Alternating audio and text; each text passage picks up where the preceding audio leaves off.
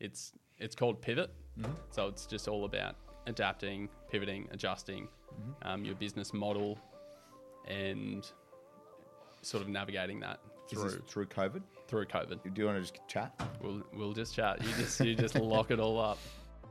My name is Matt Lancashire. I'm the principal owner of 4 Ray White Offices, plus a co-director in Living Here Cush Partners, which is a property management business across Brisbane. From Poly Studios, I'm Billy O'Donnell. This is Pivot. So take me back to the first couple of weeks of March. COVID's just sort of breaking out.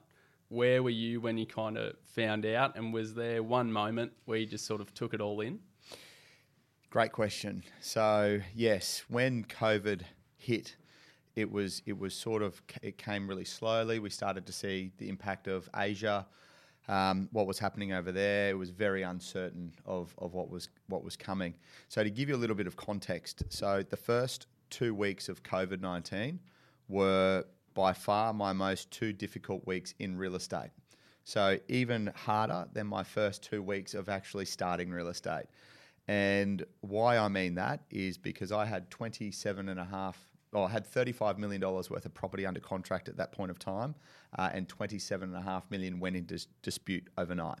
And then the bit that really, when the penny dropped, was when they went on. I was dealing with a buyer on a big property, 10 million plus, ready to put an offer on, and he said, "Look, as soon as this turns into a pandemic, is when I'm out." And front page Courier Mail Monday morning, pandemic. And I was like, wow, what is going on here? Uncertainty. You know, people still didn't understand. There was all the fake text messages going around about lockdowns coming. And every single contract that I had negotiated, it was just a blow after blow after blow. This podcast is sponsored by Poly Studios. Everyone has an idea for a podcast, and now you can make that dream a reality. Go to polystudios.com.au for more information. Of that $27.5 million that went into dispute, every single one of those properties has ended up selling and settling. So, which is a huge accomplishment for me. Like, I've never worked as hard as I've worked in those 2 weeks. I've never had so much stress as I've had in those 2 weeks. I've got 3 young kids, a beautiful wife at home, and my first reaction to it when it happened was I gave my wife and my 3 kids a kiss and I said, "I'll see you in 3 months' time." So it got pretty serious, and that's just a. And how realistic was that? Did you have quite a lot of extended time away from your family? Oh, I was like in the office, and if I wasn't in the office, I was on the phone. Like we did a shutdown as well, and having 3 young kids at home, it made it physically impossible for me to work at home. I've got 3 energetic kids. All they want to do is hang out with dad, and how fun's this? And so I couldn't do it. I needed to be completely focused. No one was in the office. It was all shut down. So that was my opportunity to have full office floor to be able to do what I needed to do to get through it. And it was, I've learned some incredible lessons. What I found out pretty quickly was, yes, there were a lot of people that were losing money, but there were also a lot of people that had a war chest that were ready to go. And, in some cases, we just had to find a way to find people that wanted to transact real estate. So to give you some clarity, we just went back to doing what real estate agents used to have to do before technology. And that's what we should be doing. And this is what I'm continuing to do, the private inspections, the qualification process. Talking to a vendor, asking them, what price do you want? Well, if you're 20% over the market, it's going to be a waste of time. I want to deal with people that want to sell and people that want to buy. That's it.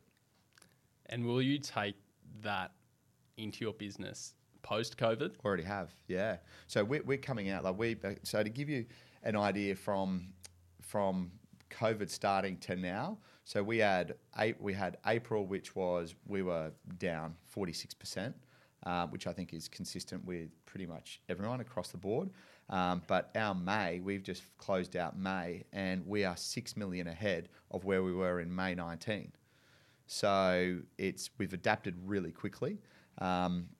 We've learnt what we need to do to transact property, and it's just working. We've come out of the other end. Obviously, JobKeeper, JobSeeker, all of those things have been an absolute godsend. We've got 125 staff across our group, 70 full-time. So that's been a big win for us. We haven't had to let anyone go, which has been a thing we've actually employed through COVID. So it's... How was that dealing with that volume of staff having to manage during that time? Were you getting phone calls or texts from your employees? Oh, yeah. Well, no.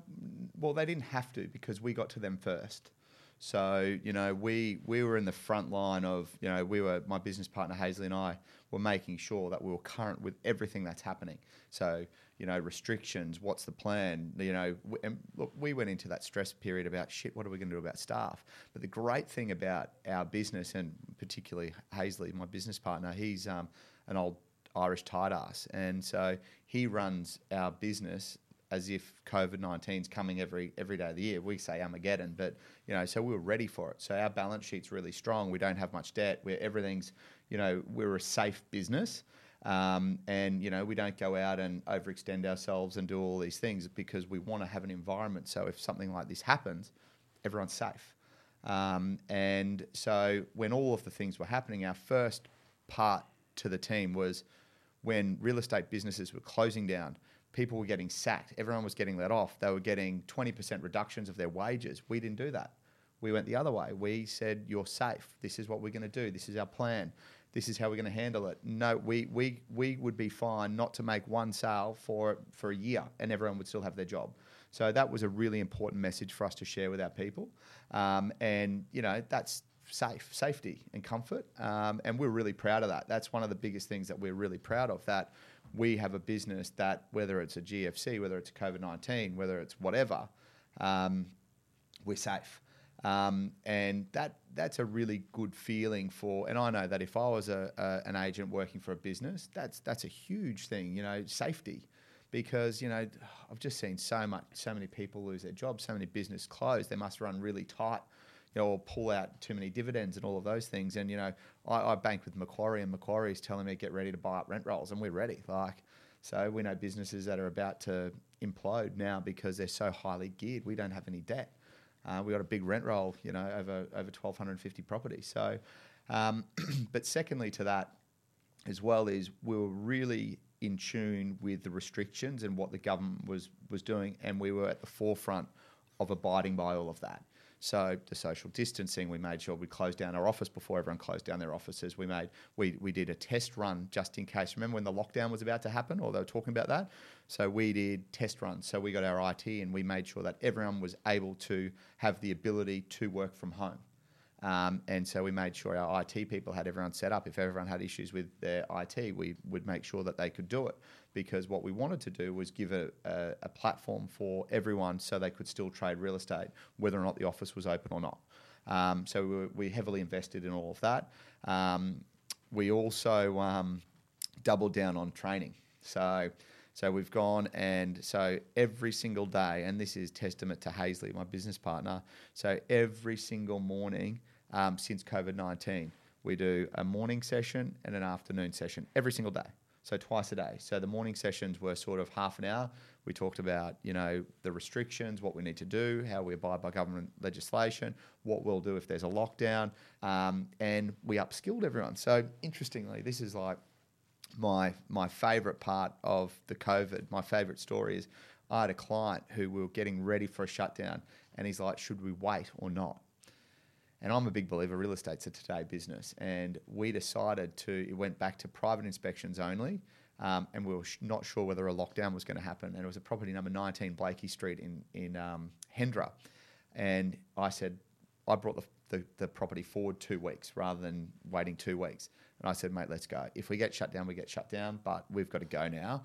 So we decided, we listed it. We had 10 inquiries on the first day it was listed. It was a great property. A gentleman from Sydney called me, did a FaceTime viewing of the property, sold it for cash on conditional offer, $2 million that afternoon. He did a 2-week settlement. So the property actually sold and settled before we were meant to launch in 2 weeks from that. And that was a really good message for the team. And I did a training session. Okay, who here thinks that they can't sell a property, any property, on FaceTime? If you don't and you can't, then you need to upskill yourself or get out of the industry, because this is going to be the new way we're potentially going to move forward.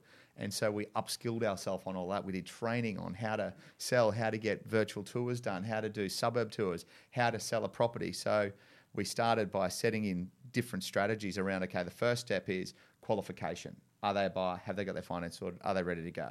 Second is send them a virtual tour of the area, do a tour of the area yourself and show them on FaceTime, and then also do a property inspection via FaceTime. If they tick all those boxes, then you get them through for a private inspection. So it was like hardcore. So we went from going from doing opens where we'd have 30, 40 people through an open to doing a full process, a 3-step transition to get them to get to a private inspection. So it's pretty crazy. But it made me learn so many new lessons, and it's made me adapt and do the things that I probably got a little bit lazy on pre-COVID. Okay. The word proactive just keeps coming to mind. Just everything you do is you're not reactive. How hard was it to keep that structure and proactivity in a reactive environment? It's a good question.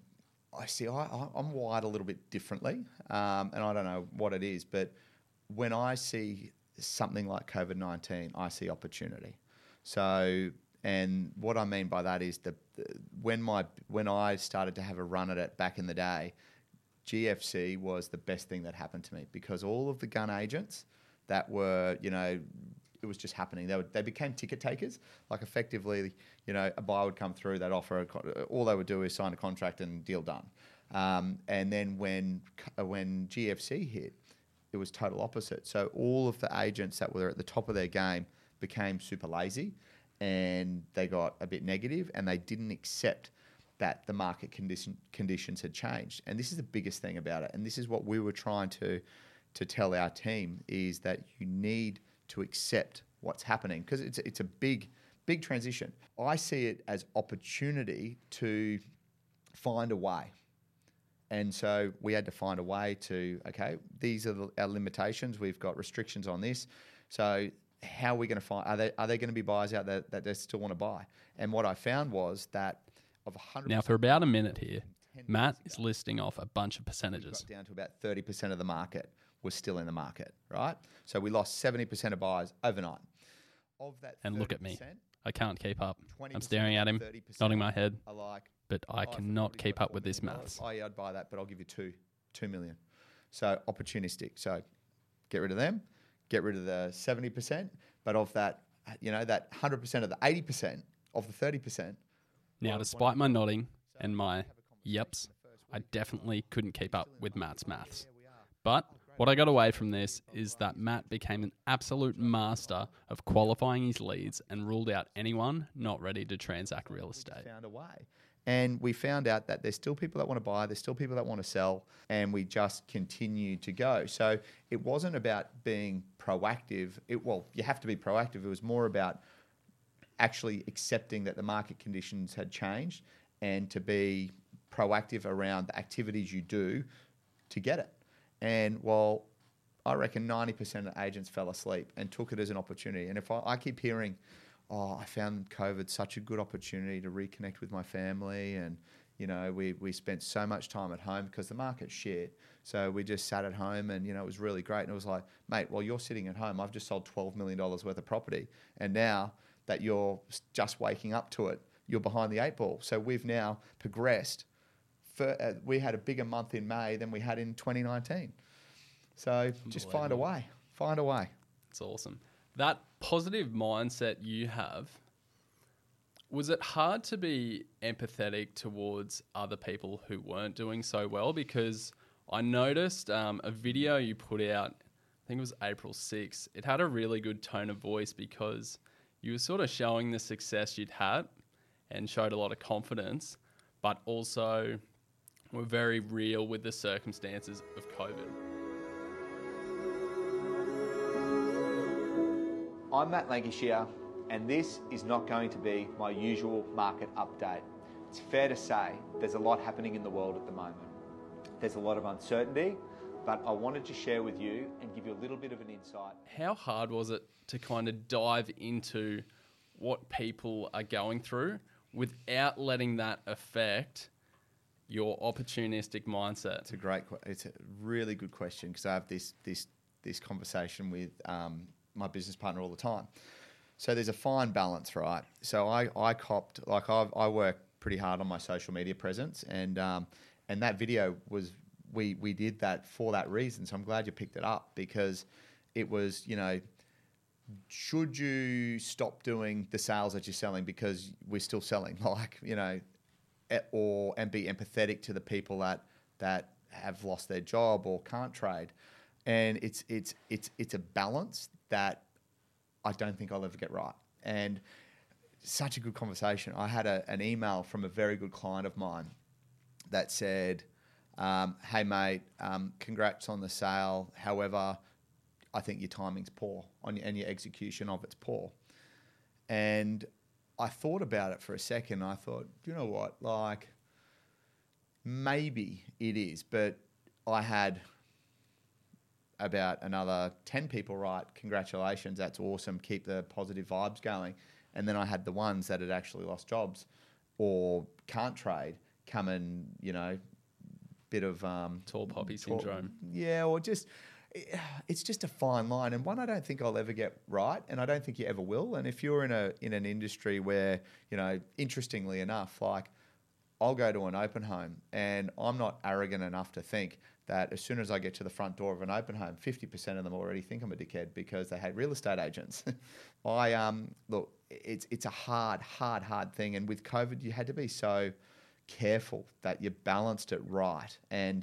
And thank you for making that comment, because I thought about it. Life must go on. The wheels must keep spinning. I think even your posture, sitting down, it was a very lowly, humble, your tone of voice. I really enjoyed it. Yeah, I thought thanks, it mate. was That's really good. well done. Because look, the economy has to keep going. People, and this is the one thing someone said to me. They hung shit on me because I sold a property for over 13 million and put it out there, and they said poor timing. And I said to this lady, wrote on this thing, the timing's and execution of it's really, really poor and blah blah blah, and I think it's bad taste, and unsubscribe me from your email. And so I went into the database and searched her and found out I've got a number. So I rang her and I said, hey, I'm really sorry if I've offended you. It's it's something I take really seriously. I'm trying to manage it really well, but the wheels must keep spinning. And and she goes, oh, but it's just a real estate thing. It's crap. It's it's not good.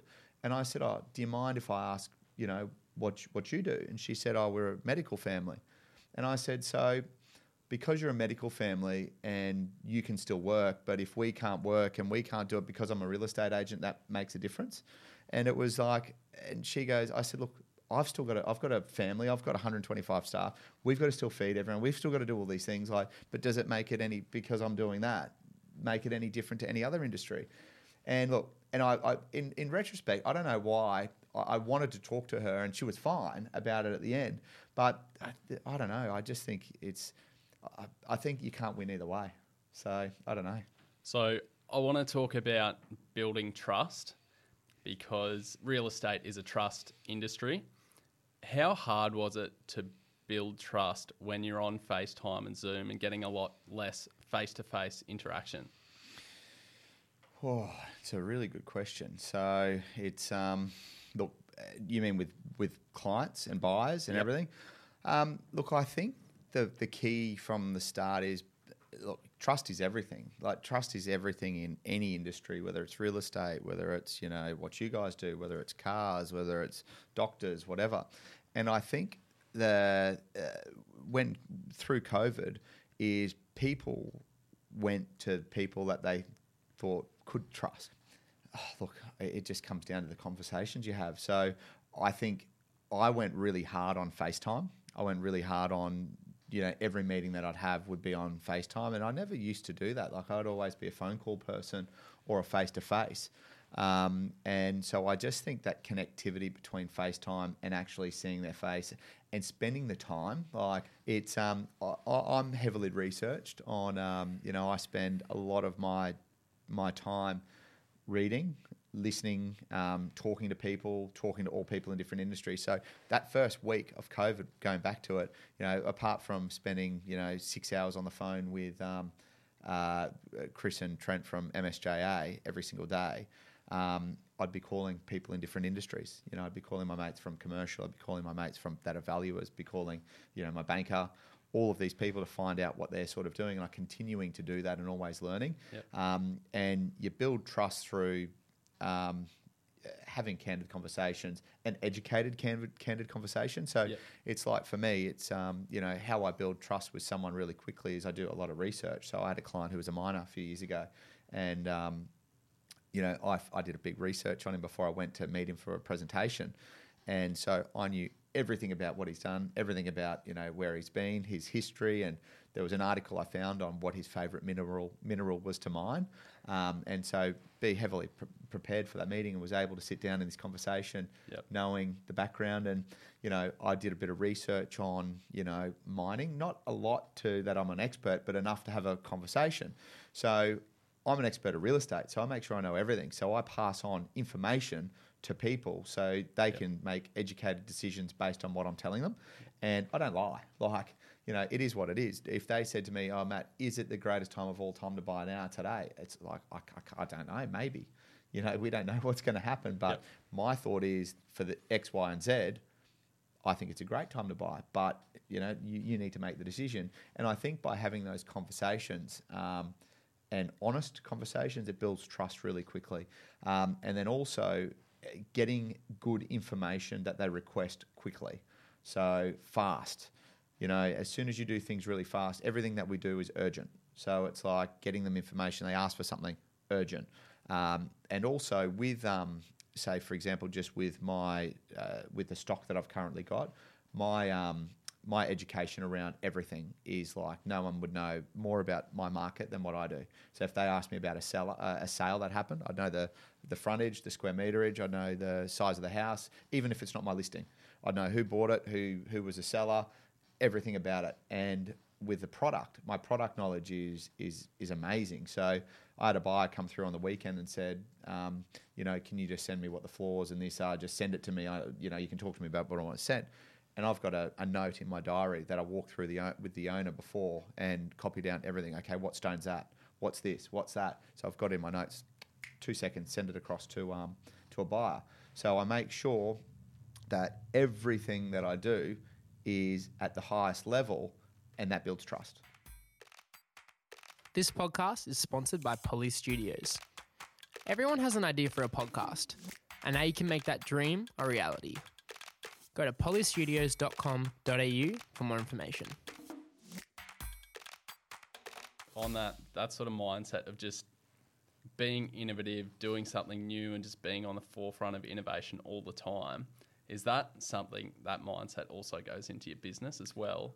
And if it is, how much time do you devote to forward thinking? Because it doesn't just happen. And I just know everything you've said is about proactivity. Super practical for business owners. How much time should they be spending to just stop, think forward, be proactive, innovative? Yep. Heaps. So that's one of my parts of. So I've got a few different skill sets throughout the business. So one, selling and managing the salespeople. And then as a group, we've got a value team, which we run, which is all of our administrators. So we catch up once a week on a Thursday. Then I have a meeting with my business partner, our group manager, on a Friday, and we talk about all of that. So we talk about what things can we do. So at the moment, we're on a big recruitment push. How many hours is that meeting? To get super practical. They're 2.5 hours a week. Based on just purely that, what we're seeing, how we can evolve, what we can do. So, for example, COVID, right? People can't be together. They're not in the office. So I've just now started this June Power series. So I've got all of my connections. So we've got 8 speakers. Like literally, it's a better lineup than ARIC. So it's like every single one of my mates that I'm friends with across Australia are doing like a 45-minute power session. So we're calling it June Power series. And that's just a pump up. We're doing competitions. Like one of the things I created a few years ago, which was epic, was it was called The Ultimate Agent, and it was based on, you know, like the Apprentice and all of those things, but it was a group team thing where it was prizes every month, a 3-month competition, and it was just a KPI driven thing.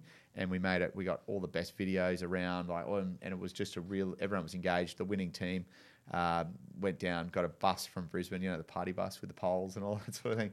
Down. I don't, but I can You don't know imagine. that? No. Yeah. Okay. Well, it's pretty good.